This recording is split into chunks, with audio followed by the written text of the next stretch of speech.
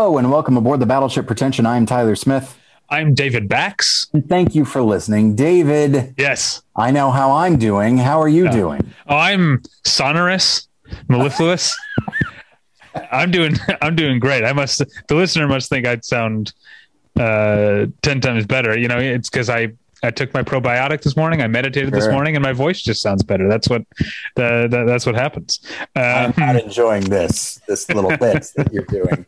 Yeah, no, we had some mic issues. So but that's neither here nor there, as you can tell. Hopefully, can tell by the seasonally appropriate theme music that I hope I remembered to put at the top of this episode. Yeah. This is our annual Christmas episode. But first, I want to tell you about a sponsor called tweakedaudio.com. Tweakedaudio.com is where you go for professional quality earbuds in a variety of stylish styles and colorful colors. They look great. They sound great. Tyler and I use them each and every day of our lives. I'm using mine right now. They're not that colorful. These are black, but I think they're still very stylish.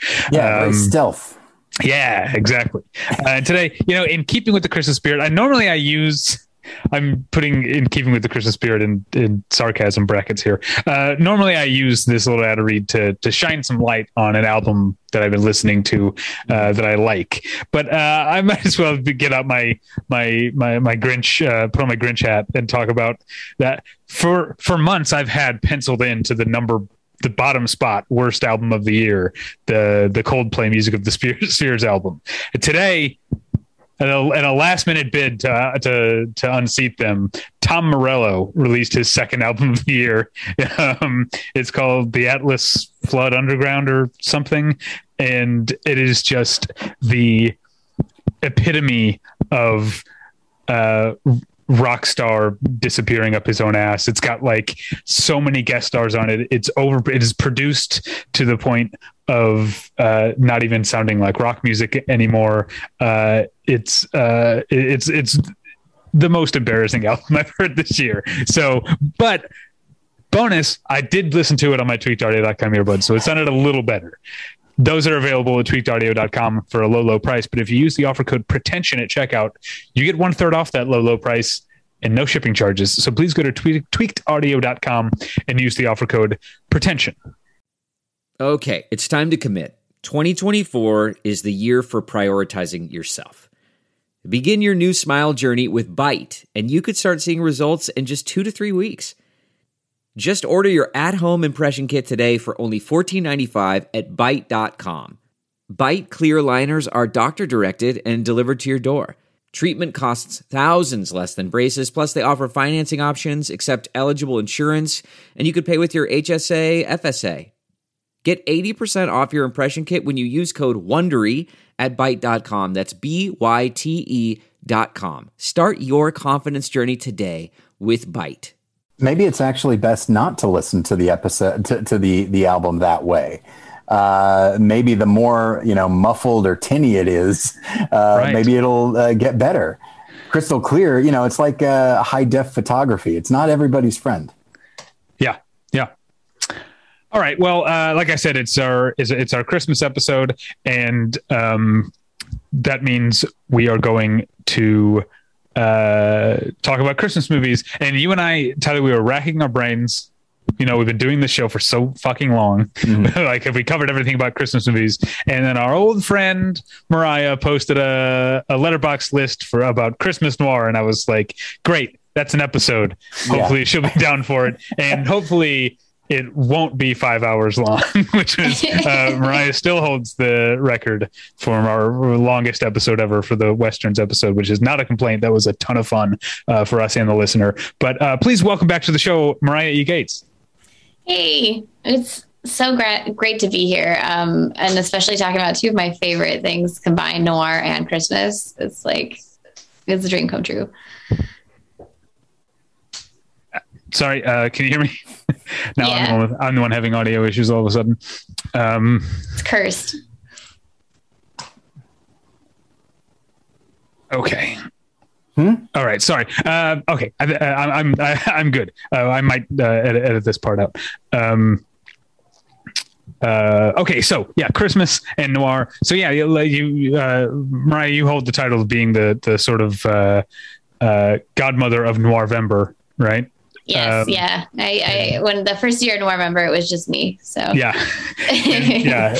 my parents' dog. Last year, November 2020, we did a Noirvember episode without you, which is how we ended up saying, well, let's do a Westerns episode. But now we get to do a noir episode with Mariah. First off, how are you enjoying the holiday season so far? So far, so good. I went to a Christmas market yesterday here in Chicago. I'm visiting, and I was cold and I had hot chocolate, so it worked out nicely. I bought like a German carved thing that I think is maybe a Moomin, but it was unclear. It was one of those animal. It's not quite an animal. It's not quite a creature. It's unclear what it's supposed to be. And I almost didn't buy it. And then we went to get the hot chocolate and I was like, I think we have to go back and buy this creature. I don't know what it is. It's hand carved. Maybe it's a demon from this person's soul. I don't know. So then it was a good Christmas fair. Sounds lovely. Yeah, it does. I'm enjoying my very Los Angeles Christmas, as we were talking about before we recorded. It's hit 58 degrees in Los Angeles, so it is chilly. It is winter time here in Los Angeles. My toes are frozen because when people build apartment buildings in Los Angeles, they don't seem to have been thinking about insulation. That's the thing nobody believes. When you're in LA and you complain about being cold, everyone's like, try being in the snow, and it's like, do you have insulation on your house? Yeah. Okay, then shut up. Like you don't even know.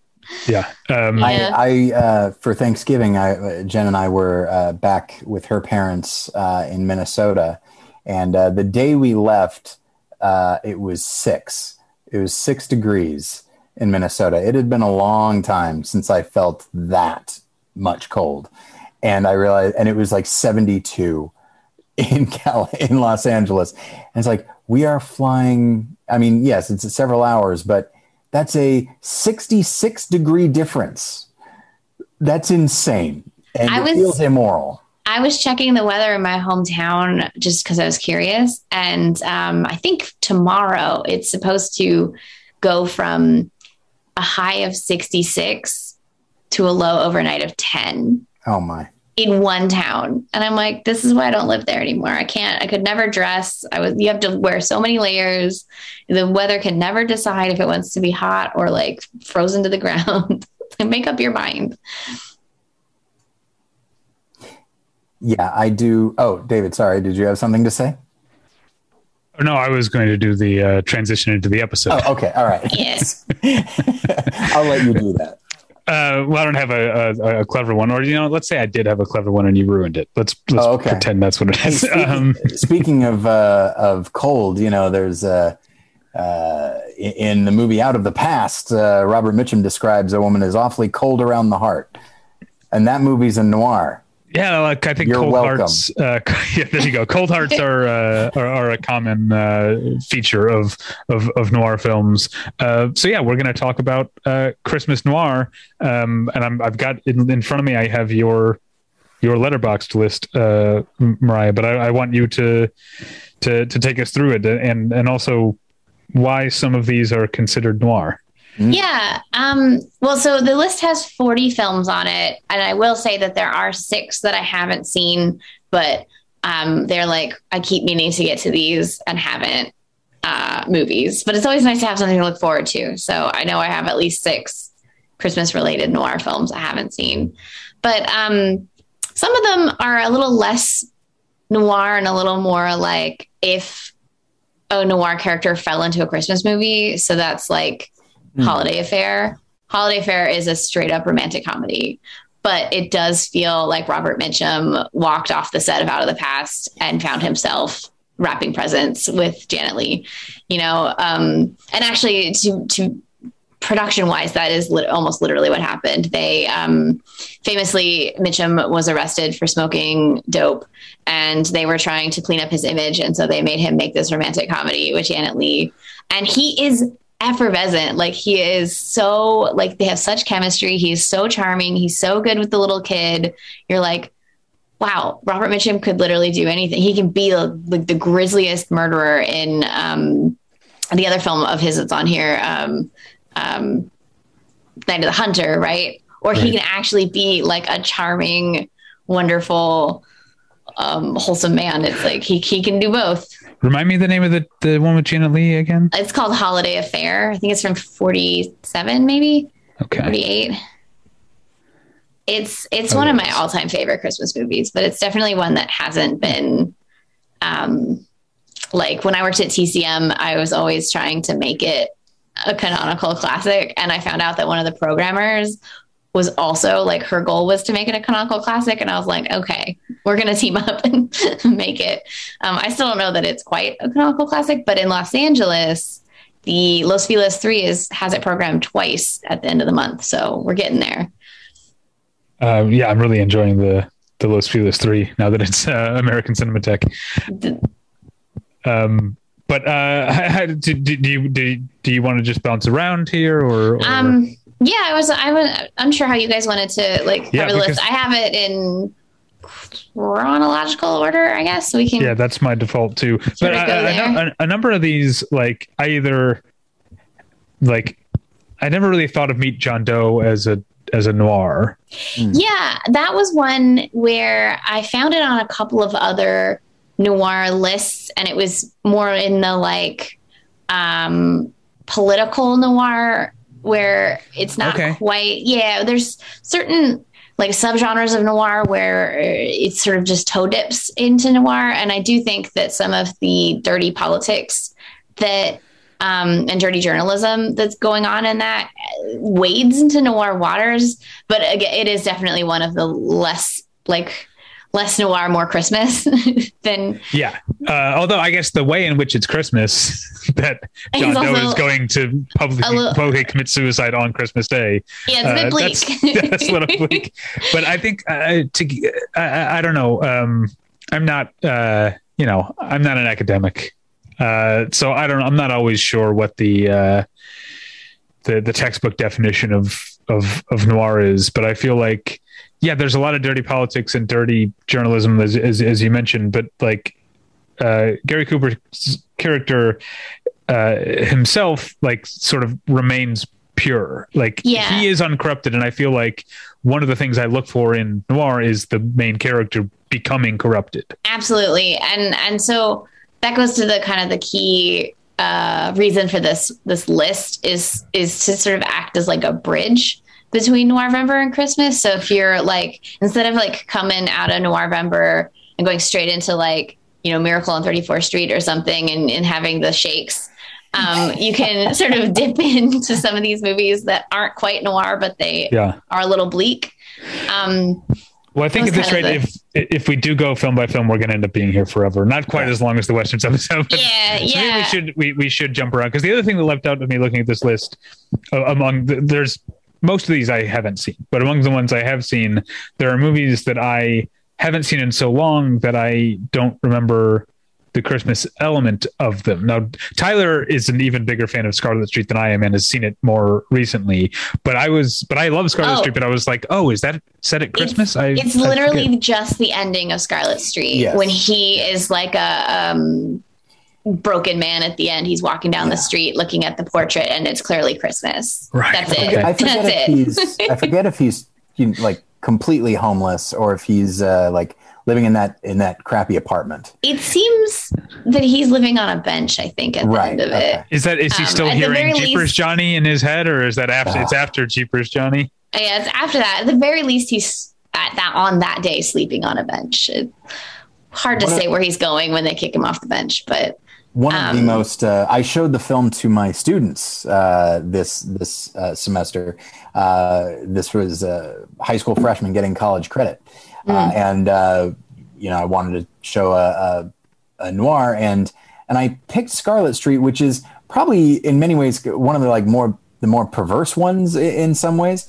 If for no other reason than just like what a strange nickname Lazy Legs is. Yeah. It's like, I don't know what you mean, but I don't think I want to. And when Dan Durius saying it, like all the more so. And then the other one that it's been even longer since I've seen. Speaking, before we started recording, because Mariah, you were currently in Chicago, and I was reminiscing about, because Tyler and I used to live in Chicago, and we were talking about the Gene Siskel Film Center, and back in probably 2001 at the Gene Siskel Film Center, before this movie was available in any home video, or at least on DVD, I saw Max Ophuls' The Reckless Moment. Yeah. Now that was 20 years ago, and that's the last time I've seen it. So that's another one that I'm trying to remember. What is the Christmas part of The Reckless Moment? It's set towards the end of the year as Christmas is approaching. Okay. So a lot of these, I always find it fascinating that quite a few of these noirs, Christmas it's not a Christmas movie in that the Christmas is like what's pushing the story forward, right? It just happens to be set kind of like Carol. Like Carol's a Christmas movie, not a noir, but Carol's a Christmas movie in that it's set around Christmas and they meet buying a toy or, looking for a toy. But in terms of Christmas being like, they have to make it together by Christmas or whatever, like that's not what's happening in Carol. Right. Yeah. And I think he gets some of that from these noirs that, just happened to set it at Christmas. One of my favorites on here, I actually watched for the first time this November, is called I Wouldn't Be in Your Shoes. And it's an adaptation of a Cornell Woolrich novella. And the novella is not set at Christmas, but they, I think, thought they could get more money if they said it's a Christmas movie, but also a little bleak. And it's about this couple who are dancers and they can't make money like dancing professionally anymore. So she's like a taxi dancer, 10 cents a dance kind of style. And he's just always looking for work and has to have these like special dance shoes. And one night there's like yowling cats and he throws them at the cats. And then he goes out to find his shoes the next day. He can't find them. That night he can't find them. And the next day someone has returned the shoes. And also he happens to find a wallet with a bunch of old money in it, like old style money. And they wait a couple of days before they start spending the money. It's Christmas. So they want to get stuff. And, you discover, or no, it's September. I'm totally messed this up. It's a frame narrative. It's about to be Christmas. He's dying. He's looking back. You find out this is what happened. Totally messed up how this happened. So this all happens. He's in jail. He's going to die. It's the week between Christmas and New Year's, or like 2 weeks in between the end of the year. And you're like, he's going to die on the first. Very bleak way to spend the last 2 weeks of the year. But she knows he didn't kill the man who the police think these old bills came from. He like found this wallet. Right. And the rest of the movie is them figuring out like, how did they end up with this wallet? Who actually murdered the old man? But it's bleak because they get to do this like spending spree in like September, right? Which leads to him being imprisoned, which leads to the bleakest Christmas ever, where she's like wandering these like beautiful Christmas streets, looking at presents and happy children, but she's just thinking about how her husband's on death row. It's really wonderful, but in like a bleak way. That reminds me, the song "My Favorite Things," which comes up around Christmas a lot, has been completely tarnished for me by Dancer in the Dark. Because she sings "My Favorite Things" while she's waiting to be executed in prison. So that's another bleak execution association I have with at Christmas time. It's one of those. Another one I watched this year was called what had a similar like randomly set at Christmas, was it Roadblock? It's Roadblock. Yeah, I see Roadblock here with with Charles McGraw. So he's just Joan like Dixon. Yeah, he's just this like guy he's like an insurance investigator, and he ends up both falling in love with a woman and thinking about how he can't afford the woman and thinking, well, maybe he can like pull one over. It's aspects of double indemnity, obviously there. But they set it right at Christmas. At one point, she's like sitting like alone at a bar, and she realizes that she doesn't even care if this man has no money. She's going to marry him anyways, but he's already made this deal to like, cheat the own bank that he does stuff for. And if he had just waited a beat, they could have been maybe happy together, like poor, but happy together. And instead it just, as everything happens in noir, everything falls apart, but they get one nice little sad Christmas together before everything falls apart. Now, go ahead. I wanted to sort of broaden the topic a little bit, or at least sort of the conversation. So I think it was last year or the year before that our Christmas episode was like dark Christmas movies. That could be like sad. We could incorporate horror. Well, I think 2 years ago, it was horror Christmas movies because our Christmas episode was episode 666. Oh, that's of good. the podcast. Yeah, writes itself. So I don't remember. Did we do one about like particularly like sad Christmas movies? Or I don't remember if we did or not. Maybe it's something we just talked about. But either way, so by and large, I think people is similar to when they talk about Christmas horror.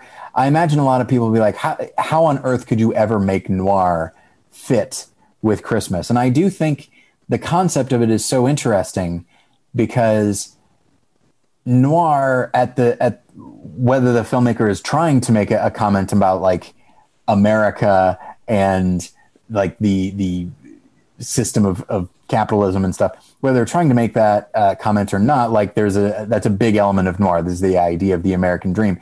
And, hey, when you think of, especially when you're thinking of like the 30s and 40s and you're kind of having this, you're picturing this Norman Rockwell kind of thing. You picture like, yes, the family, you're gathered around the Christmas tree, exchanging gifts, listening to carols. And so that very idyllic image of Christmas, I think, is like an extension, especially in the United States, or I guess it's maybe exclusively, is seen as like almost a perfect image of the American dream in action, to say nothing of, shopping and stuff. And so I think that the two go together really well. It's noir is always looking at the dark side of the American dream, and here it's looking at the dark side of Christmas. And there's just a natural like cynicism to that juxtaposition. Yes. And one of the best ones that really hits that on the head is Blast of Silence, which I keep waiting for Criterion to put out on Blu-ray. I keep not buying it because they've only done a DVD.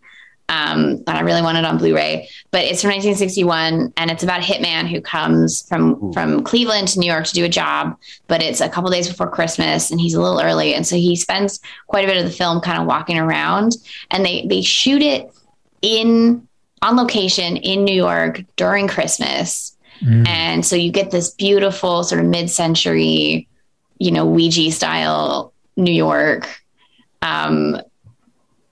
this hitman, he's really cynical. He's looking at all the shoppers, all the excess, and the narration is just him like, not, I guess silently because it's inside his head, but just judging the heck out of the end of the year and the way that capitalism has convinced people that like spend is the way to go, ring out the new year. And it's really, really bleak. It's wonderfully bleak film. And for anybody who, I love the bright cheeriness of Christmas, but the capitalism of it all, especially when you hear about people being trampled on Black Friday, kind of the older I get, the more I'm just like, oh God. This movie really is for anybody who prefers to give like handmade gifts or something. And then the thought is the thing, not the, how much did you spend? Like, this is a movie for you.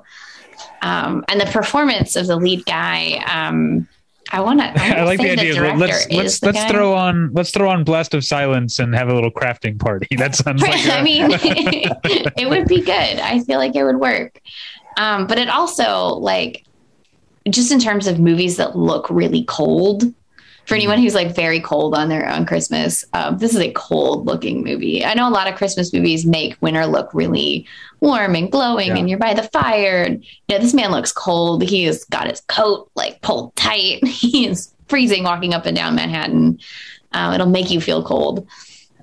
And I know that I don't remember if we decided how we're going to go through these, but I think we're just bouncing around. Okay. 'Cause on your list here is Batman Returns, speaking of movies that just look very cold. Yeah, it's a cold movie.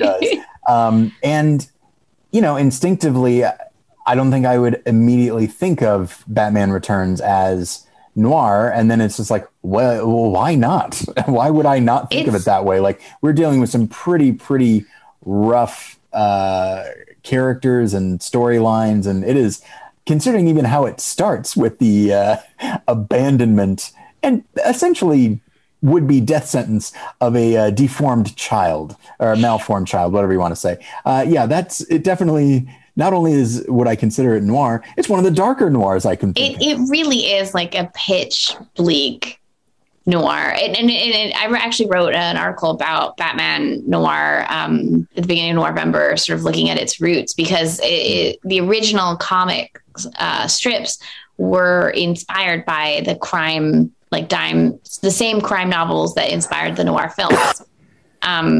So it really, and it was darker for the first, I already forgot the research I did, but for the first few runs, it was like bleak. And then maybe a decade in or so, they sort of made it a little more of the like pop version that we know now. Like they got rid of, Batman used to have a gun. Mm-hmm. Like he was packing heat, and they were like, wait, this is for kids. We got to get rid of this. And I do think that one thing I like about Burton's two Batman movies is I think he really leans into that darker aspect of Batman. And then, like just some of the Christmas imagery in this one with what happens to Catwoman and her transformation is just visually really, really fun. And, but in a sad way, because you shouldn't love Catwoman, but you can't help but love Michelle Pfeiffer's Catwoman, Yeah.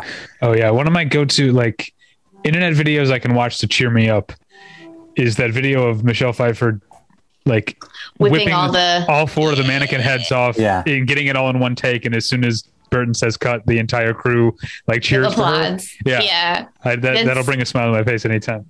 Her Catwoman is a great femme fatale. She really gets what is delicious about a woman who's just bad enough that you're like, maybe I shouldn't mix with her. But you also see you're a little tempted, Oh yeah, you definitely get the appeal. Sorry, Tyler, did you have more to say about Batman Returns? No, not necessarily. As I'm looking at the list here, I have an appreciation for. It's such a cliche thing to say, but thinking outside the box, trying to expand definitions of noir and trying to be as inclusive as possible. Hey, the ending takes place at Christmas. Done. Okay. Yeah.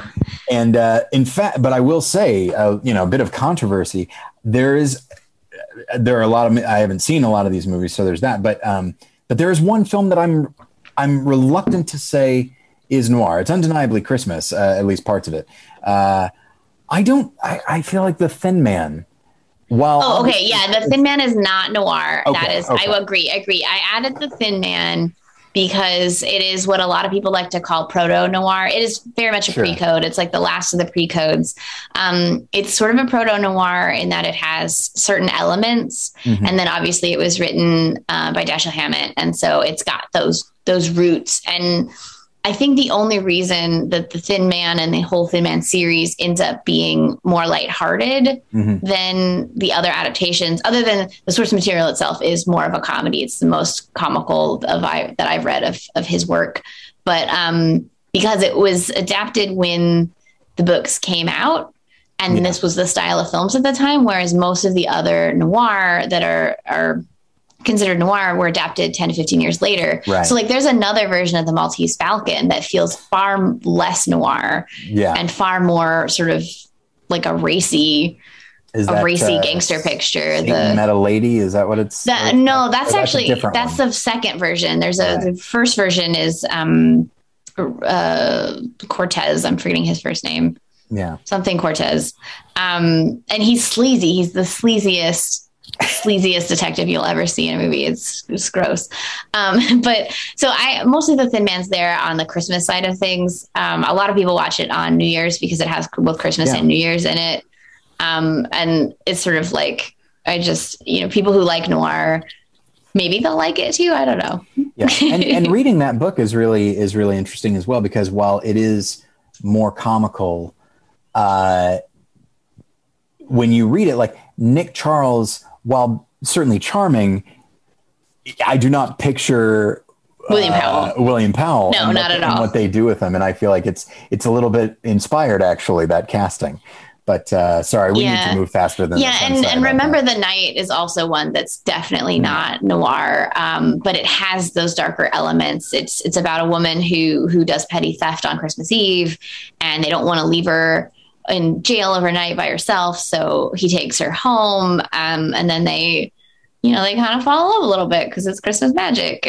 But like her, I think it's her mom, like, thinks she's useless and hates her. Like, he's going to take her to her mom's, and her mom is like, I don't want her. And so she ends up going home with him to his aunt and seeing what a family that like actually has some love in it could maybe turn you into a better person. It has some nature versus nurture things to say, I guess.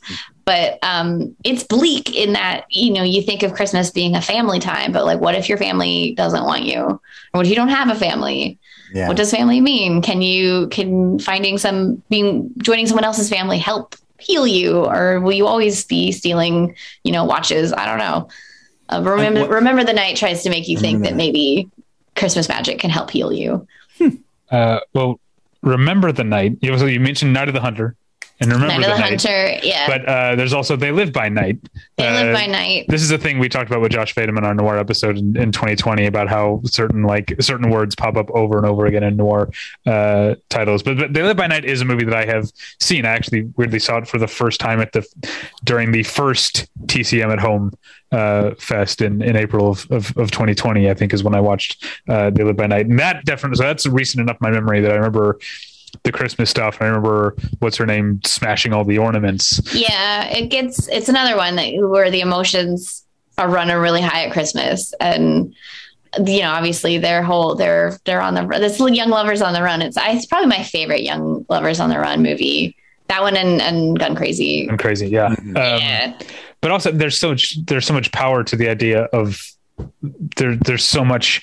The iconography of Christmas suggests so much, and so her shattering Christmas ornaments it goes another level behind it. If she were just shattering like dishes or whatever, that would be like exactly. It would still be angry and visceral, but it represents a whole other thing. It reminds me, this is not a noir, but the movie Leave No Trace, when he gets a job on a Christmas tree farm, and it's like really, really just highlights how sad and lonely this man is, that he's like has no connection to this thing that represents warmth and togetherness and family for so many people. But anyway, back to noir. Okay, so yeah, a lot of these we've been talking about, like, oh, there's a little bit of noir here, there's a little bit of Christmas here. The one that seems almost like if it didn't exist, we would have had to invent it for this episode based on the poster. Yeah, because I haven't seen this movie, is 1947's Christmas Eve, which literally has like a couple kissing under the mistletoe, but also someone with a cigarette dangling from the mouth pointing a gun at the viewer here. Yeah, it's like it seems like we made it up. That's one that I still, believe it or not, I keep meaning to see it, and I still haven't seen it. It's George Raft. Yeah, I believe it's based on a book or a short story, but it's one that has like separate. It's like a private detective, and there's a couple of different stories going on, which is why the poster has all these different things. Right. But it ends on Christmas Eve, and everyone comes together on Christmas Eve. And I think like Holiday Affair, that is one where the poster makes it look darker than it actually is. Oh, okay. Because there's a couple of like Holiday Affair posters where it looks like he's about to slap Janet Leigh, and that never happens. So I haven't seen it, so I don't know if it is as dark as the poster makes it look, but based on the plot synopsis, I think they're trying to do bait and switch and make you think you're going to see a George Raft like crime movie, and instead you're getting like a wholesome or Love Actually Christmas Eve movie. Yeah. Well, apparently it's streaming on the Criterion Channel, so oh, is it? Yeah, that's what JustWatch.com says. Blame them if it's wrong. Let's see. But yeah, that's what it might be. So if it is, we can all find out for ourselves. Oh my God, it is on the Criterion Channel right now. That's great. I've never seen it. This is great. We love the Criterion Channel. Yeah. Fantastic. I can check it off my list this year, finally. To go back to something Tyler said, your list is making me think of things like, not necessarily things I hadn't thought of as Christmas movies, but things I hadn't thought of as noir, and realizing they are, or I still am not sold on Meet John Doe, but I had never really thought of Eyes Wide Shut as noir, but it absolutely fits this sort of like every man who thinks he understands life being sort of like dragged down into the underbelly. Yeah, I definitely think, I mean, Eyes Wide Shut straddles like 7 different genres, really. Yeah. But in terms of like someone who gets in over their head and it keeps going deeper and people seem to be dying around them because of a choice they made, I would say seems to me, because if you've seen the movie, it's never revealed whether that's what's happening. Yeah. They leave it up to you to decide. But I think it fits in that. And also, I mean, it ends in a place where like the couple's probably going to be okay, but you don't actually know, like, did he get in so deep with this secret society that they're all, including their kid, who's going to get this giant panda for Christmas, they're all going to die? You don't know. Yeah. Yeah. Probably actually. I think I need to start a tradition of watching Eyes Wide Shut every December. I try, but it is 2 hours and 40 minutes long, so I try to watch it on the big screen every December if someone's showing it. They showed it at the Academy Museum on Thanksgiving. Actually, I watched it on Thanksgiving. It was a great communal viewing experience. Oh, that sounds great. I recommend it. I've only seen it in the theater once when it came out in 1999.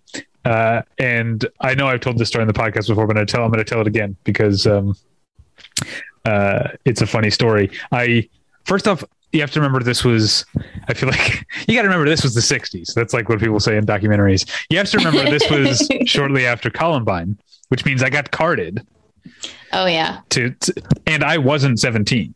I used a friend of a friend's driver's license who looked like me in the face, but I was like, I hope the guy doesn't look down and notice that this guy is fucking 6'2" or whatever, and I'm like, sure. But anyway, that's not the story. The story is I had to use a fake ID the only time I ever used a fake ID in my life was to get into Eyes Wide Shut. And I'm sitting with my friend Mark on the left, and to the right of me is an elderly couple. The movie ends and everyone's like standing up and gathering the things. And I'm sure everyone here remembers what the last line of Eyes Wide Shut is, which is Nicole Kidman says, you know, what we have to do now. What? She says, fuck. And so we're standing up, getting out, and the elderly man next to me says, what was that last thing she said? Oh no. And so I paused and I was like, look, I'm a big man. I'm using a fake ID. I better like walk the walk. So I just said, fuck. And he goes, that's what I thought. That's fantastic. I love that story. I hadn't heard that story before. That's the last time I saw it in the theater. One movie I want to point out in case we don't get to everything is, because on paper, it looks like it might be a musical, but it's not, is Robert Siodmak's Christmas Holiday. It stars Deanna Durbin and Gene Kelly. There is a song in it, but it is not a musical. It is a bleak, dark adaptation of a W. Somerset Maugham story, novel about a woman who gets, like, an innocent woman, Deanna Durbin, obviously she's the innocent, who gets pulled into this bad romance with a gambler who ends up killing a bookie, who ends up pulling her deeper and deeper into this like seedy world of like torch singing and gamblers and the mob. And they're in New Orleans and it's like the bad part of New Orleans. And her life has been completely ruined because she fell in love with the wrong man, which is like the most noir. Like one way or the other, like a man's life is ruined because he falls in love with the wrong woman. And a woman's life is ruined because he falls in love with wrong man. That's 99% of noirs. Deanna Durbin, it's one of her best performances because she actually gets to be a real person, unlike a lot of her musicals where she feels a bit, like high, I don't even know the right word for how she was in musicals, but it's very like fantastical characters in a lot of her musicals. And she just gets to be this downbeat, bleak, beaten by the world, completely opposite with what you expect from Deanna Durbin. And then Gene Kelly on the other side of the spectrum, he gets to be, this bleak, alcoholic, gambling, violent man. And Kelly is usually like, he dances on air, Yeah. Like it's the opposite of what you expect from either of them.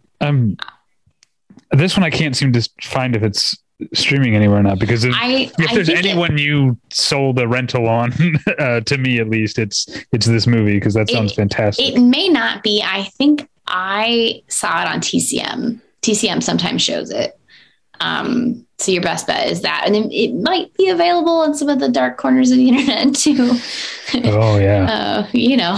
I know about those corners. Actually, I don't. A guy, kind of part of the internet. But that's one that I think on paper, if you just look at the name and the stars, you think it's a musical. And I'm sure a lot of people have accidentally watched it on TCM thinking they were going to get a lighthearted movie.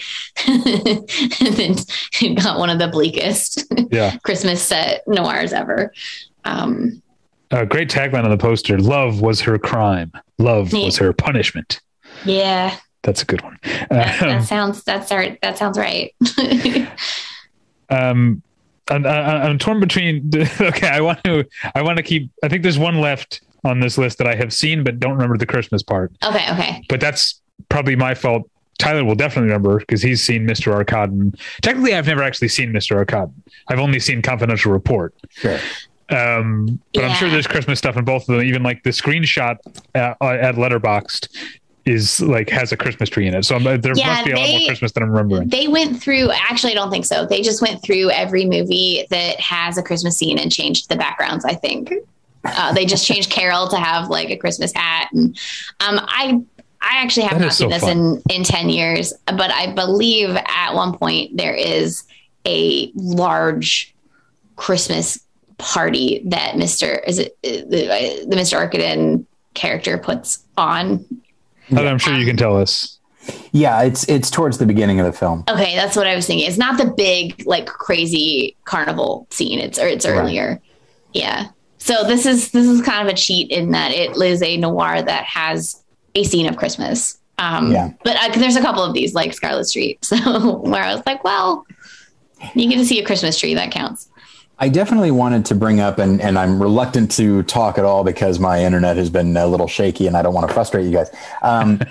But, in talking about It's a Wonderful Life, obviously the Christmas aspect is there. What I like, because you were talking earlier about the Mitchum film where Mitchum is a noir character who walks into a Christmas movie. Here, it's the opposite. It's George Bailey finds himself in Pottersville. And essentially it's like, if I never existed, the world turns into a noir hell. Yeah. And I always thought that was really interesting. What's so great about George Bailey, first of all, It's a Wonderful Life is one of my top 5 all-time favorite films, period. Doesn't matter what time of year. It just is. But what's great about George Bailey is he throughout feels like a noir character. He's always a misfit. He always feels like he's missing out on something in life, right? He doesn't get to go work on cattle boats. He doesn't get to build skyscrapers. He doesn't get to do this. He doesn't get to do that. He's bogged down with like the drudgery of American life. He's got a wife and kids and a business, blah, blah, blah. And it's all the things that the noir protagonists in straight up noirs tend to balk from or stray from. Glenn Ford does this in like 3 or 4 different movies where he's a married man who ends up with someone else and his life falls apart. But he doesn't ever get tempted. Like he's got Gloria Graham as this character who could tempt him, but he never goes for it because in the end, before he even has to have the angel tell him that this is a good life, part of him already knows. He just leans into despair, right? Yeah. And the thing with noir is the characters have already hit that point usually, and you you catch them as they've hit despair and you spend the whole movie with them in despair. Instead, you spend the whole movie learning about this man and you're like, why is he so upset? Like, his life's great. Yeah. And it takes hitting truly rock bottom for him to realize that and to see like what it would be without him. And he's like, oh, wait a minute. This was good stuff. Even the stuff that was terrible. Like, I was only looking at the terrible and not the good part of it. And that's why I think this movie is so well crafted. But again, once you hit Pottersville, it's like, you're in like girls, you know, you're in Sweet Smell of Success or something, you know, it's great. Yeah. Often it does seem like go ahead. And Potter himself feels like a noir villain. Oh, the whole time. He's such like when he's like stamping every single person as like front line. Like he just sent every single boy from Bedford Falls straight to die. Like he just straight up did it. He did not even care. It's like, wow. Okay. Often it's in noir films, characters who are like George Bailey, who have ambitions and those ambitions go unrealized, that often curdles into like a condescension or like it's a self-loathing disguised as like arrogance, you know, like I'm thinking of like Fred McMurray in Double Indemnity, who clearly thinks he's better than the people around him, but his actual life doesn't play it out, but doesn't bear that out. But George Bailey never gives in to that. And the other thing that's so clever about the script is in a lot of noir, when they hit that desperate place, they turn to embezzlement, right? And what George Bailey is accused of is embezzling, and it's literally like that is not even what happened. Like Mr. Potter is the one that stole it. Spoiler alert for It's Wonderful Life. Like Mr. Potter is so evil, but he just goes along with, well, yeah, of course he's an embezzler. And it's like, dang it, this is the one character in the entire 40s who didn't actually do embezzling. Let him be free. So good. Okay, what else do we should probably have an eye towards looking up? What are some of the ones you absolutely wanted to recommend? One that I know a lot of people discovered in the last year, myself included, because it was on Criterion Channel, although I don't think it is anymore, is The Silent Partner. And it was written on spec by Curtis Hanson, who obviously then did LA Confidential, which is one of the great neo-noirs, one of the great noirs, one of the great Christmas movies, all rolled in one. The Silent Partner is Glenn Gould. Oh my God. Elliot Gould, Canada. So there you go. Elliot Gould. He's playing just this listless, bored teller at a bank inside of a mall. And he notices this like shifty mall Santa and finds in the trash, this is a holdup or something like that. And he realizes that the mall Santa was maybe about to rob them, but like lost his opportunity. So being this clear noir protagonist, he slowly starts hiding money from the till in unnoticeable amounts, knowing this guy's going to come back and rob. When the guy does come back, he just is cool as a cucumber, gives the guy the money, lets him go, and then reports that more money was stolen than actually was, thinking he got away with it. But he did not count on the mall Santa being Christopher Plummer, a sociopath who loves to look up his own crimes in the newspaper. When the newspaper reports that double the money was stolen, he realizes what Elliot Gould did and now starts harassing him for the rest of the movie to get the rest of the money back and ruin his life. Wonderful. And that's the rest of the movie. It is brutal. It is funny. As always, Elliot Gould is incredibly stylish. Christopher Plummer is maybe the most terrifying he's ever been in a movie. He clearly loved being free to be totally despicable. It's great. And you can really see how Curtis Hanson, like it just opened so many doors for him as a writer and director, doing it on spec. And it was filmed on location in Canada in a real mall. So Torontans probably Torontians, I don't know. The Torontans, they'll probably recognize the locations. I don't know what the phrase is for that. People of Toronto. Torontonians. I don't know. That sounds good. I'm going to look it up. That sounds so wonderful. It's so good. It's even better than I made it sound, frankly. Oh, man. It's really stunning.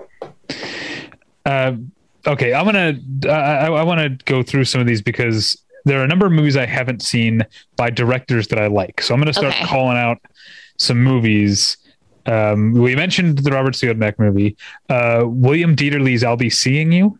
Oh, okay. I'm glad you brought this one up because I love this movie so much. So it's about a man who's suffering from PTSD, Joseph Cotton, who is he's been given a 10-day leave from Christmas to New Year's to sort of go to a town and experience the joy of Christmas and try to reconnect with people. And he's staying at the Y, and he meets Ginger Rogers, who has been released from a prison where she was imprisoned for, I think manslaughter. But if you watch it now with fresh eyes, you realize that she would have totally gotten off because the man who she shot was definitely going to rape her, and she would have gotten off nowadays. But back then, much like Kitty Foyle, I don't know if you've seen Kitty Foyle. Same thing happens in both those movies where a man tries to rape Ginger Rogers. She shoots them and then she has to go to prison. And you're like, what? But that's the whole Me Too thing. So they meet each other. They have these secrets. He's not telling her that he's got these issues from the war, and she's not telling him that she's only out for a little bit to visit her family because of compassionate, Christmas leave. And they fall in love. And then Shirley Temple gets jealous. Shirley Temple's her little sister, and she gets jealous and might ruin everything. And it's really just sort of about the healing power of making a human connection, of finding someone who gets you and being unafraid to share the darkest parts of yourself. And for both of them, the darkest parts of themselves really aren't that dark, but for 1944, right, a little dark. Very Christmas. Yeah. And it's about, finding some hope in a really bleak time. Even though the bleak time for these two people happens to be the week of Christmas. Okay.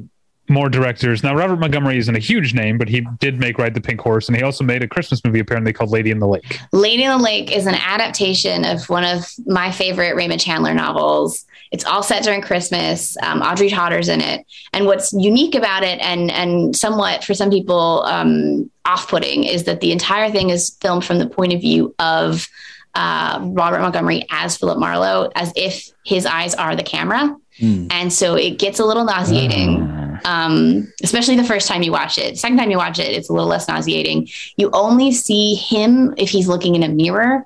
So everyone looks directly at the camera.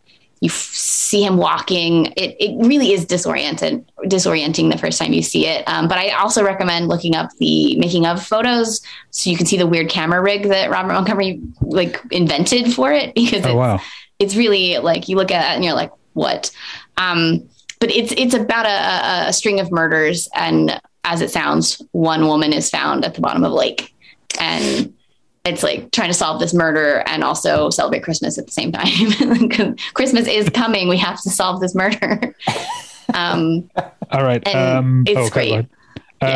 So this one's not streaming anywhere, sadly, but because I feel like I need to see it. The great Raoul Walsh and the great Ida Lupino teamed up for The Man I Love. The Man I Love. Okay. Yeah. The Man I Love she's a torch singer.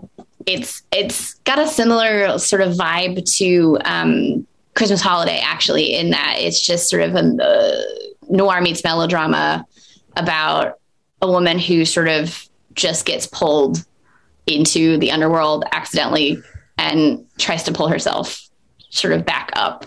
And it has a really early performance from Robert Alda. I think Robert Alda is Alan Alda's dad, I want to say.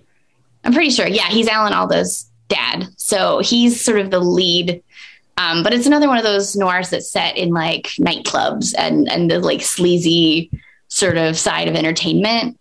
But I particularly like it because Ida Lupino gets to sing, and the cinematography, I can't remember who shot it. Sidney Hickok, which I can't remember what else he's shot. Sidney Hickok's. It's got some of my favorite sort of high key neon because it's set in these nightclubs.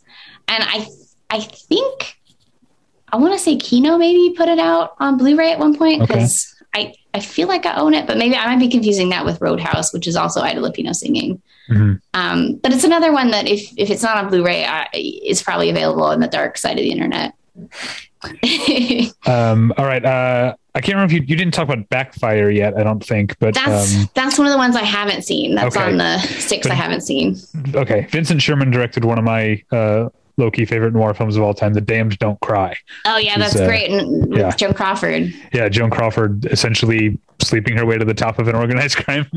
Yeah, it's a good one. So good, and a great title. I saw that at LACMA years ago.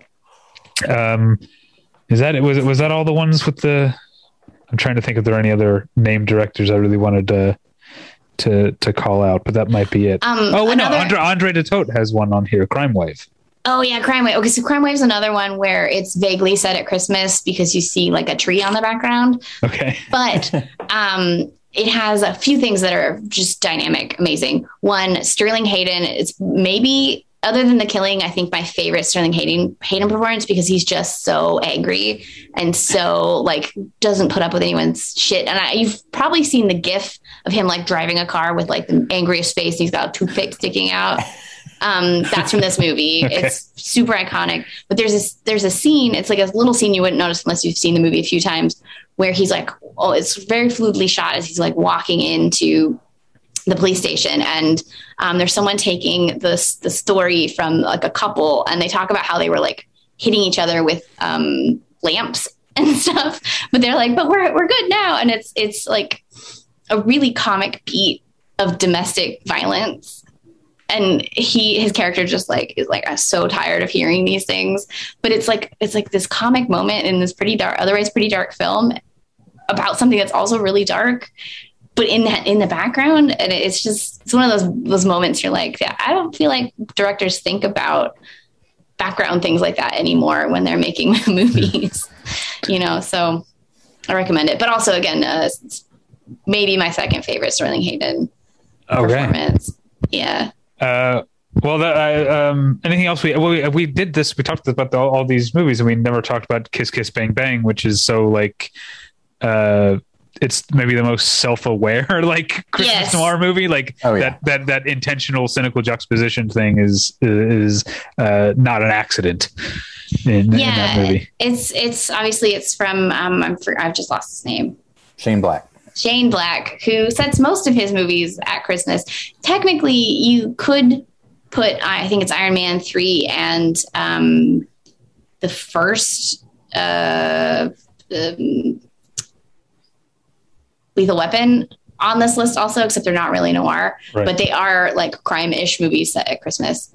But Kiss Kiss Bang Bang wants to be both. It's like got this joyful Christmas moments and really bleak crime. And it might be my favorite Val Kilmer performance, to be honest, because he's so funny and he gets to be sort of weird Val Kilmer, Yeah, I do love weird Val Kilmer. I'm trying to think. I never saw, what was the Coppola movie?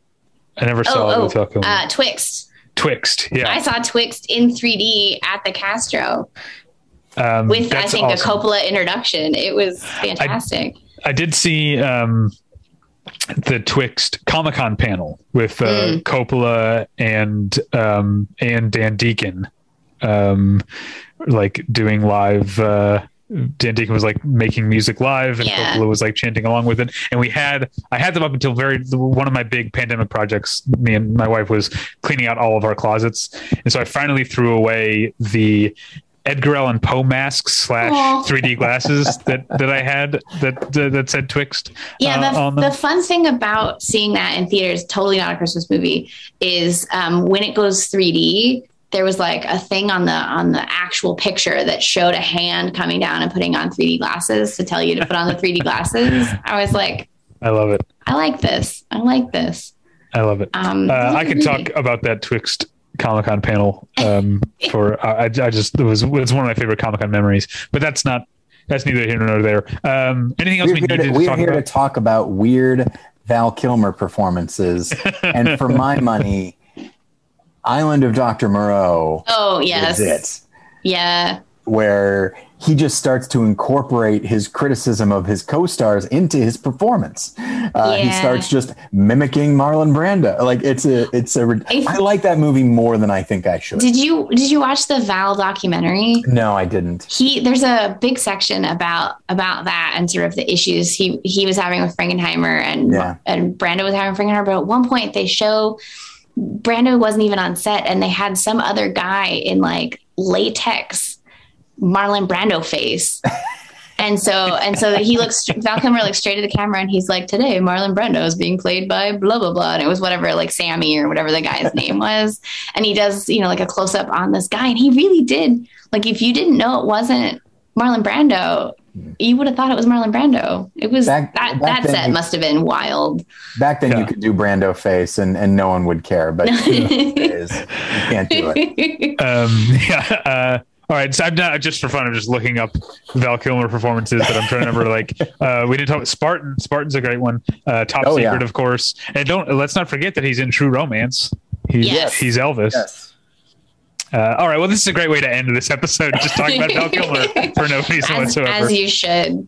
Well, the last one I want to throw out that is just vaguely Christmas because it begins on Christmas Eve, but you should watch it if you've never seen it. Is Kiss of Death. Solely because it is the greatest Richard Widmark performance. Got an Oscar nomination. Wow. He literally throws an old lady in a wheelchair down a set of stairs. Just tosses her down. The most vicious you will ever see him. I cannot even believe he got cast as anything but Psycho Killers after this movie. Beautiful, beautiful violence for Christmas. I love it. Highly recommended. There's a really wonderful Blu-ray of it. I want to say Kino put out. Good, because it's also not streaming anymore. Yeah, the Blu-ray is great. It looks fantastic. It's HD old lady getting pushed down the stairs. Totally the Christmas movie to warm all our hearts. Well, Mariah, thank you for coming and celebrating Christmas with us, getting us really in the mood for a bleak Christmas. Yeah. In the meantime, listen of course, to LCD Sound Systems. Christmas is bringing me down while you're watching these movies. Well, thank you for being here. I already said that part.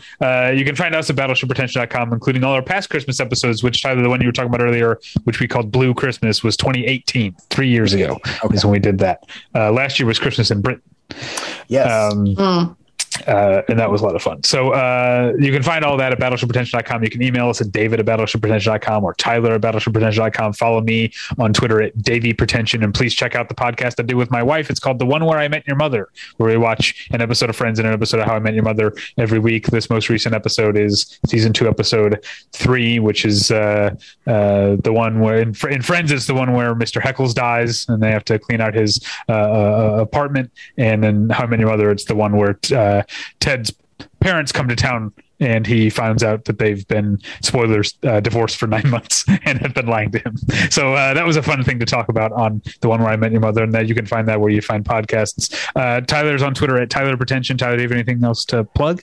I do not. I'm super busy. It's final season, David, so I'm just grading papers. Well, your documentary about horror and spirituality and Christianity is still available. Valley of the Shadow on Vimeo. All right, Mariah, where can people find you on the internet? Where would you like them to find you? What do you have to promote? Pretty much anywhere on the internet. If you look up old films Flickr, that should be me. If it's not me, let me know and I'll beat that person up because that is my hacker name and it should be everywhere. I am unsure when this is dropping, but probably when this drops, I will have a listicle. I'm not going to say the outlet just in case it hasn't dropped yet. Debuting on a new outlet, and I have a listicle of underseen Christmas classics, a couple of which we may have discussed in this very video. And I'm sure you're stumping for podcast for holiday. What's the one you're Holiday Fair? Yeah, Holiday Fair is on there, and I'll be seeing you and Remember the Night, I think, are all on it. But it's a few others, and just a couple of movies that I just keep wanting people to watch, and as many outlets as I can possibly do that. And then another one is just looking at the way in which filmmakers use New Year's Eve as a moment of either romantic or life affirmation in movies. Although some of those that I feature in that piece are actually bleak, but kind of hopeful. Because much like Christmas, New Year's Eve is another time where the sides of the coin are really close together. We should do we can see if we can do a New Year's Eve noir episode just so we can talk about Strange Days. Yeah, that's a good one. That's a good one. That movie in a very long. It's a good movie. Yeah. All right. Well, thank you. By the way, this episode will be up Monday, December 13th, if that helps. Okay. So neither of those pieces will be up yet, but they will be coming. Look for them. Well, thank you again for being here, Ryan. This was a blast. Thank you at home for listening. Merry Christmas. We'll get you next time. Bye. Bye.